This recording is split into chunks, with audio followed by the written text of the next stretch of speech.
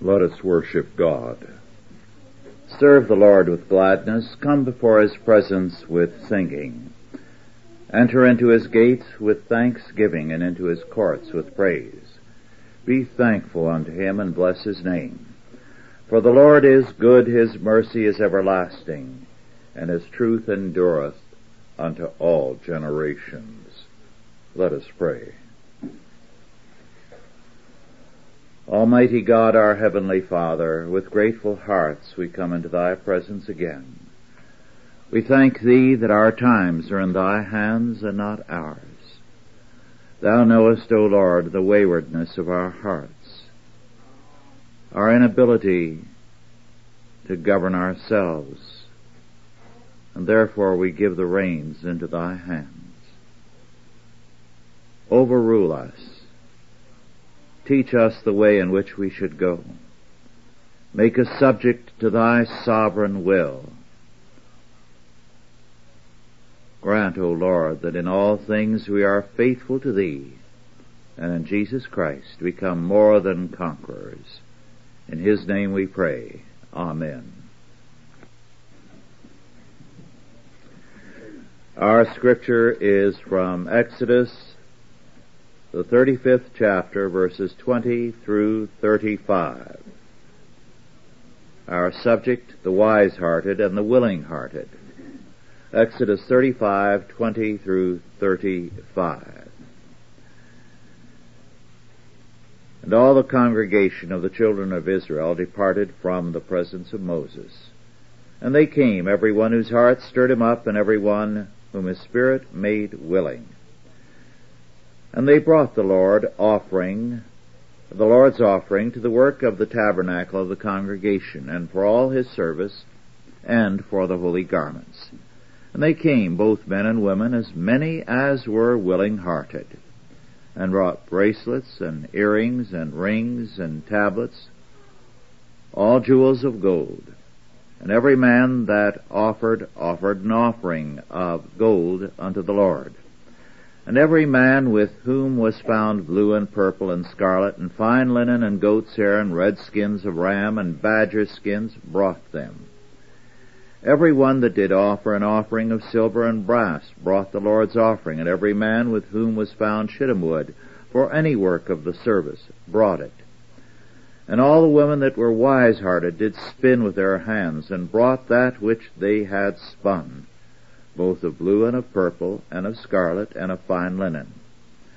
And all the women whose heart stirred them up in wisdom spun goat's hair, and the rulers brought onyx stones, and stones to be set for the ephod and for the breastplate, and spice and oil for the light, and for the anointing oil, and for the sweet incense.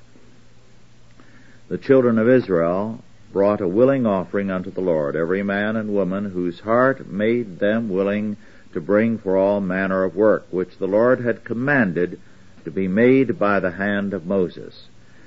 And Moses said unto the children of Israel, See, the Lord hath called by name Bezaleel, the son of Uri, the son of Hur, of the tribe of Judah. And he hath filled him with the Spirit of God in wisdom and understanding and in knowledge and in all manner of workmanship, and to devise curious works, to work in gold and in silver and in brass, and in the cutting of stones to set them, and in carving of wood to make any manner of cunning work. And he hath put in his heart that he may teach, both he and Aholiab, the son of Ahisamach, of the tribe of Dan. Them hath he filled with wisdom of heart to work all manner of work of the engraver and of the cunning workman, and of the embroiderers in blue and in purple and scarlet and in fine linen, and of the weaver, even of them that do any work, and of those that devise cunning works. These verses continue the emphasis made in verses 4 through 19. Those called by God to do the work for the construction of the sanctuary are the willing-hearted and the wise-hearted. The wise-hearted means those who are skilled. The willing-hearted are those who give freely above and over their tithe. The kingdom of God can only be advanced by the willing. those to whom God's work is important, not only in terms of words, but also in giving.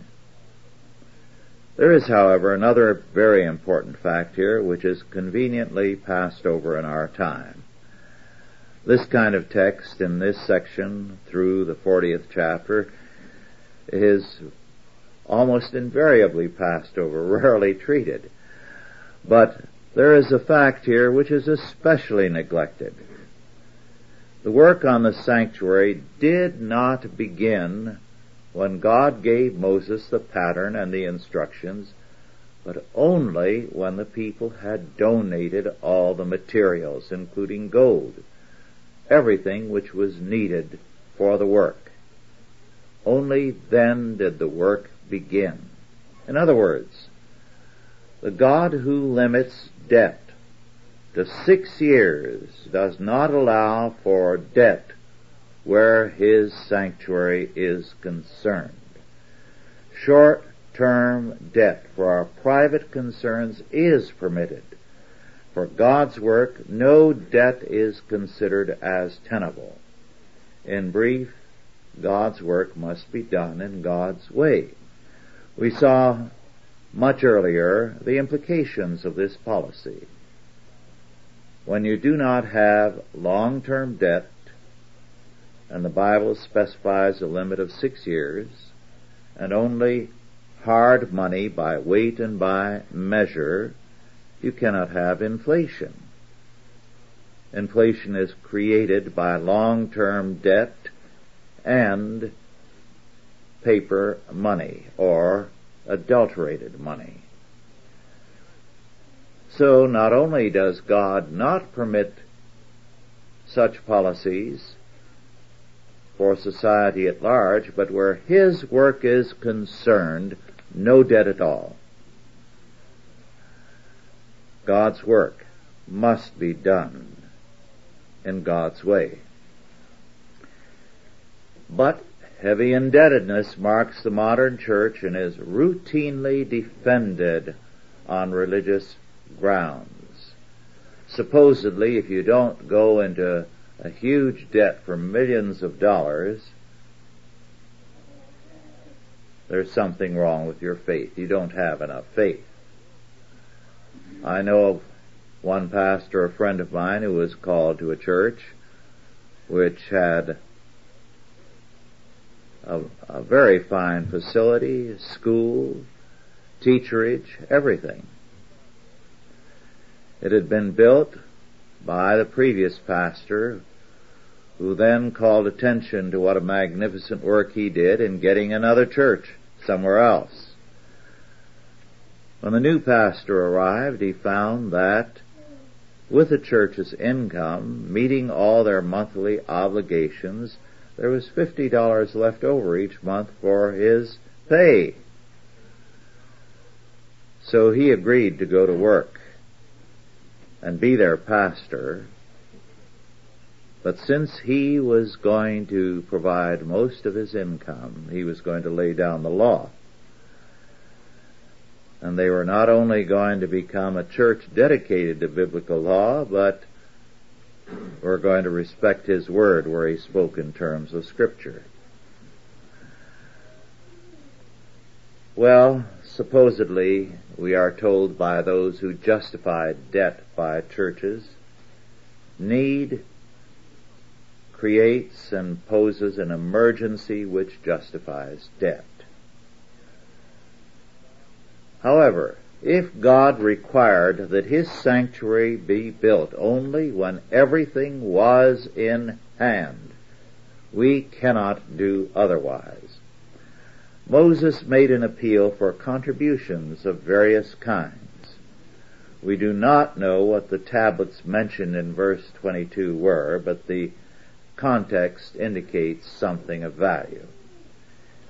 In Deuteronomy 15, verse 10, we are told that God honors and blesses the liberal giver. That is, the one who gives well beyond the tithe. Paul in 2 Corinthians 9, 6 and 7 says, "But this I say, He which soweth sparingly shall reap also sparingly, and he which soweth bountifully shall reap also bountifully. Every man according as he purposeth in his heart, so let him give, not grudgingly or of necessity, for God loveth a cheerful giver. Incidentally, someone has written a chapter in a book about that word cheerful, because in the Greek the word is hilarious. It's the word from whence we get our hilarious.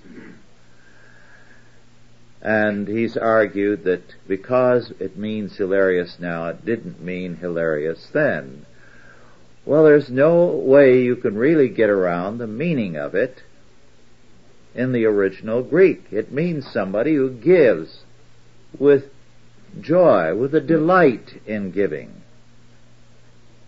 Well, in this whole passage, the reference to sowing seed should not be taken lightly. Only meager results follow a sparse sowing of seed, whereas bountiful seeding leads to a bountiful harvest. You cannot be a miser when you are sowing seed. God deals with us in the same way. Poor giving to Him leads to poor results. Paul says it's like being a miser when you plant seed. Now God is mindful of the difference in our estates. Hence the gifts of precious stones and spices are specifically urged on to the rulers of the tribes in verses 27 and 28, but not the gifts of gold and silver. That's an interesting point. And the reason is that in a hard money economy, even the poor can be depended on to have gold and silver as an insurance.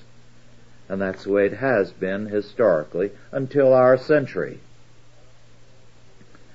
The calling of Bezaleel and Aholiab goes beyond the statement of Exodus 31, 1 through 6.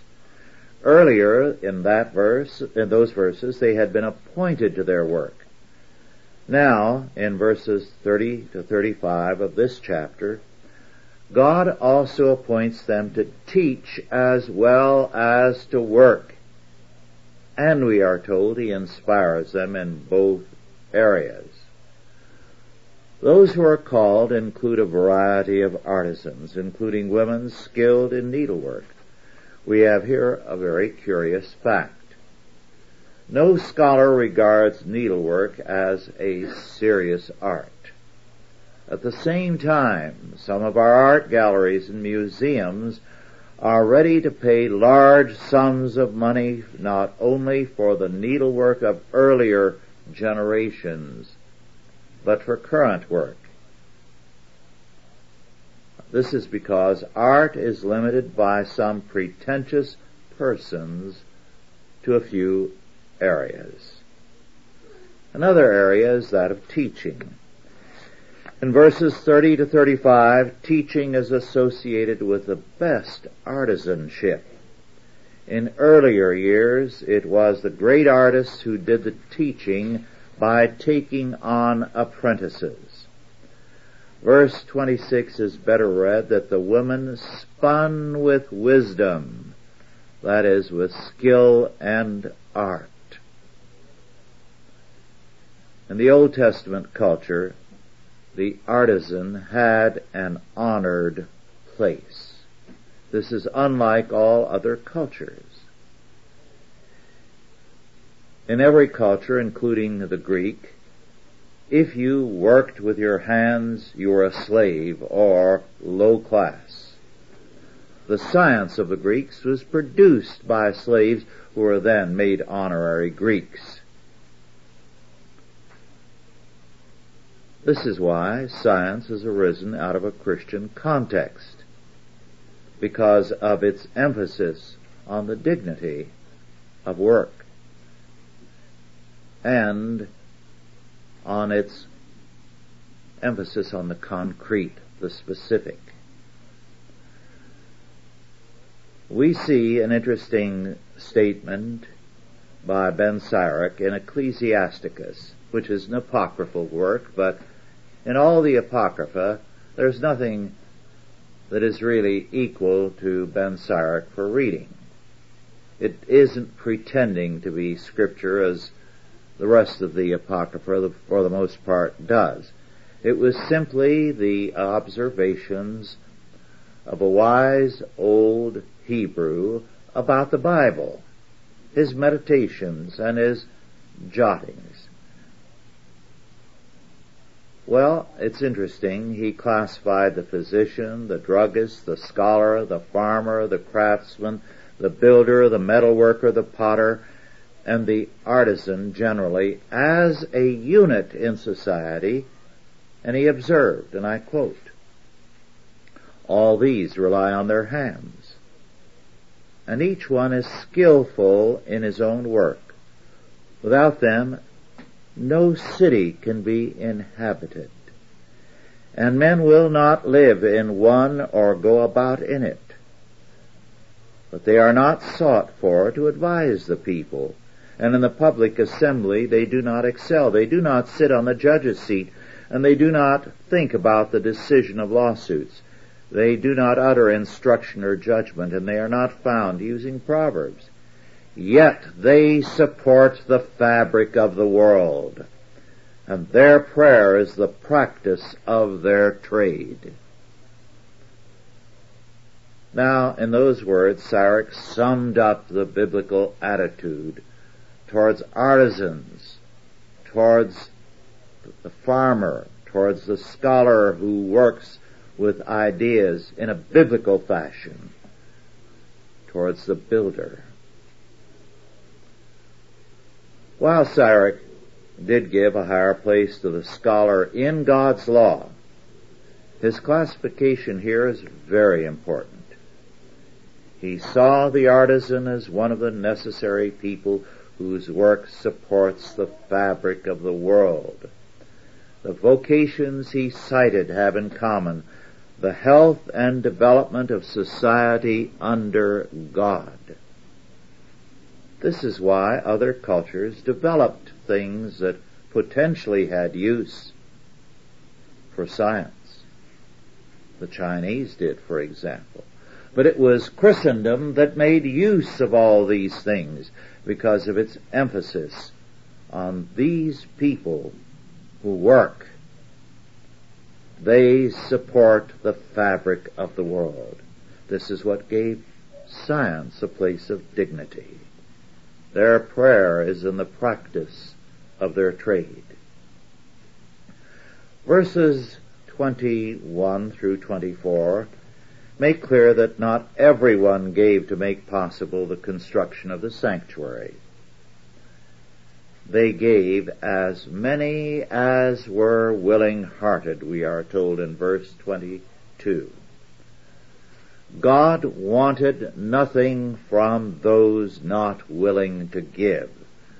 The fabric of the world is not upheld nor developed by those willing to bless themselves, but not to further God's kingdom.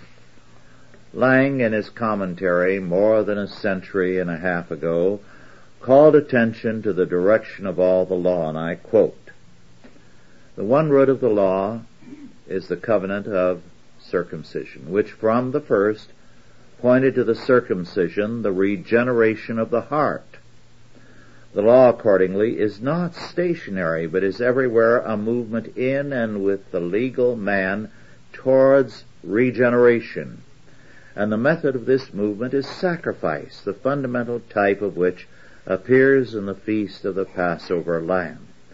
This festival looks in its character of sin offering, peace offering, and burnt offering towards a process of spiritualizing the law and forms a contrast to the curse offering," unquote.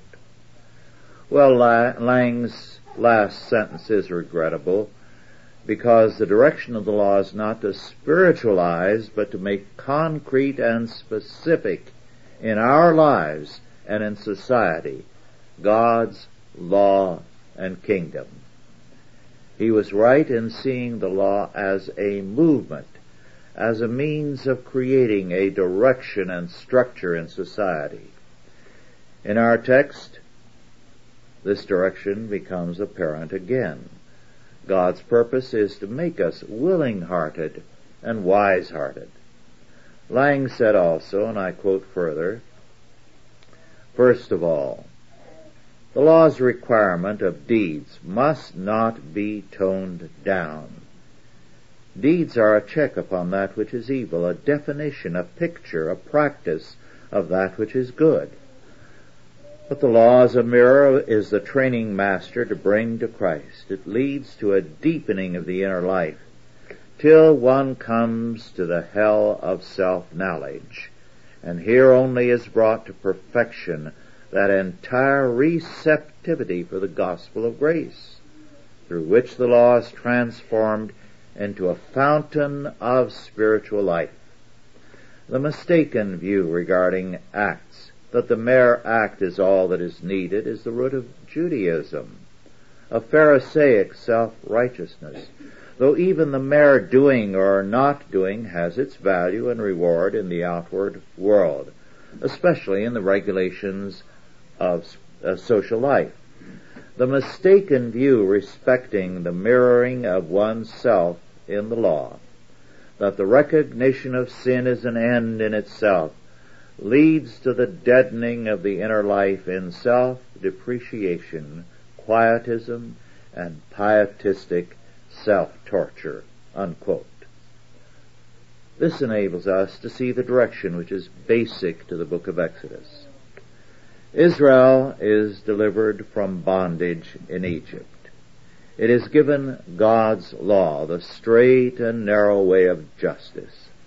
As against man's will, God's law must prevail. Man's will is no better in Israel than it is in Egypt. Israel is forced to recognize its own depravity. The goal is regeneration. The regenerate man is willing-hearted and potentially wise-hearted. He is a necessity for the development of the fabric of the world. Well, the fabric of the world is very badly damaged in our time. It cannot be mended nor developed without willing-hearted and wise-hearted men and women. Let us pray.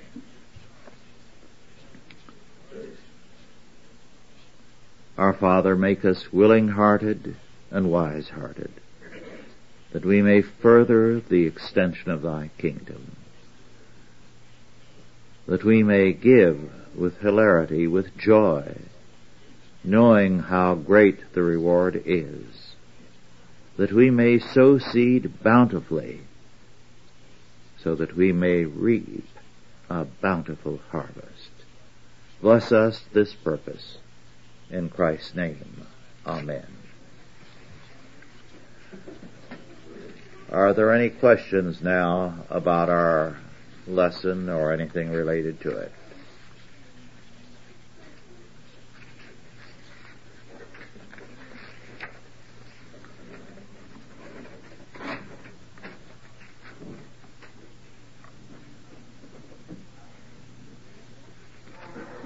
Yes. There are those who have argued that the 2 Corinthians 9 passage set aside the requirement for tithing in favor of just as the Spirit leads you in giving. How do we know that that's not so? Well, first, we're definitely not told that it is so. The Bible makes a distinction between the willing-hearted gift and the tithe. The tithe is referred to in Hebrews. Our Lord says, "Ye tithe and ye do well," because that's necessary in the sight of God. The tithe is in no way set aside because there's nothing in Scripture to indicate it. It is referred to in the New Testament, and gifts are referred to. And we are specifically told by Paul when he made the collection for the famine relief that this was to be from the willing-hearted. And in one passage, which we shall deal with next time, Paul expresses his amazement that the church in Macedonia, or the churches in Macedonia, were in deep trouble, persecution, and hard put for money, begged him to take their free will offerings. The distinction is very clear throughout the New Testament. In fact, a 2-volume work was written at the beginning of the century or in the last years of last century, going over every aspect of the New Testament carefully, pointing out the distinction between the willing-hearted gift and the tithe. It's very clearly there. The work is by Lansdell. Yes. Any other questions? Walter? The artisans of today does could the you list speak? of categories of the artisans of today go well beyond what the list we originally gave us? Knowledge workers, for example, people who process information, is that a kind of artisanry? I'm not sure I quite understood the question. The artisans of the day today. Is the list much expanded today over what it was in the list that you gave us earlier? Well, I would say anyone who is skilled in a particular area of the arts and sciences, and we are told specifically that they were not only to work but to teach, and historically this has been the best method. One of the interesting attempts to revert to that came at the end of World War II. I don't think any of you are familiar, unless it's you, Douglas, with Stanford before the war. It was called the farm. It was open land all around it. When the war ended, all that area was developed. At the first, it was entirely and exclusively laboratories, scientific laboratories, which were productive areas, but experimental areas at one and the same time. Now, something that Stanford has buried and does not record is the fact that when those laboratories were first begun, a graduate student in the sciences had the option of doing his doctorate under a professor at the university or going into the laboratories and working and getting his doctorate when they said he had earned it. Well, it was destroyed by its success. It was so successful that every graduate student with any ability was working in the laboratories. And the professors found that their graduate students in the sciences were only the dunces. So they killed the program. But it was an excellent experiment and a reversion to the apprentice system. The academic training and then apprenticeship, culminating in a doctorate. I think it's still valid. Any other questions or comments? Yes. The atonement frees us from guilt, but how does it do that? The atonement frees us from guilt because we are guilty in the sight of God for being rebels against His kingdom and against His law. Now, we are created by God. And having been created by him, every atom in our being witnesses to God. This is why Paul, in the first chapter of Romans, verses 17 following, says that the things visible and invisible are known by every man, but they hold the truth, or literally in the Greek, hold it back, hold it down, or suppress it in their unrighteousness or injustice because of their rebellion against God. Well, once we are made a new creation in God, there is new life in us, and we know that we are right with God. It releases us progressively from the burden of guilt. Now, this is not to say that some Christians, without reason, if you're sinning, you've got reason to feel guilty, but without reason. You may be justified. If you break the law, you're still going to have those guilt feelings. If you break God's law, you're going to have guilt feelings, and if you transgress human law where God does not permit you to, you will have guilt feelings. Now, you are atoned for. What you then do is to make amends, restitution for that which you have done wrong. And then the guilt feeling goes. But because we are God's creatures, we're going to react the way God has made us to react. Any other questions or comments?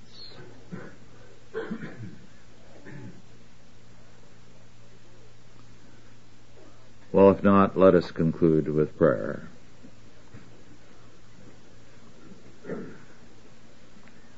Thy word, O Lord, is truth, and thy truth speaks to our heart the word that we need. Give us grace to grow. Make us wise-hearted and willing-hearted. Make us joyful in thy service. Bind us to thy will,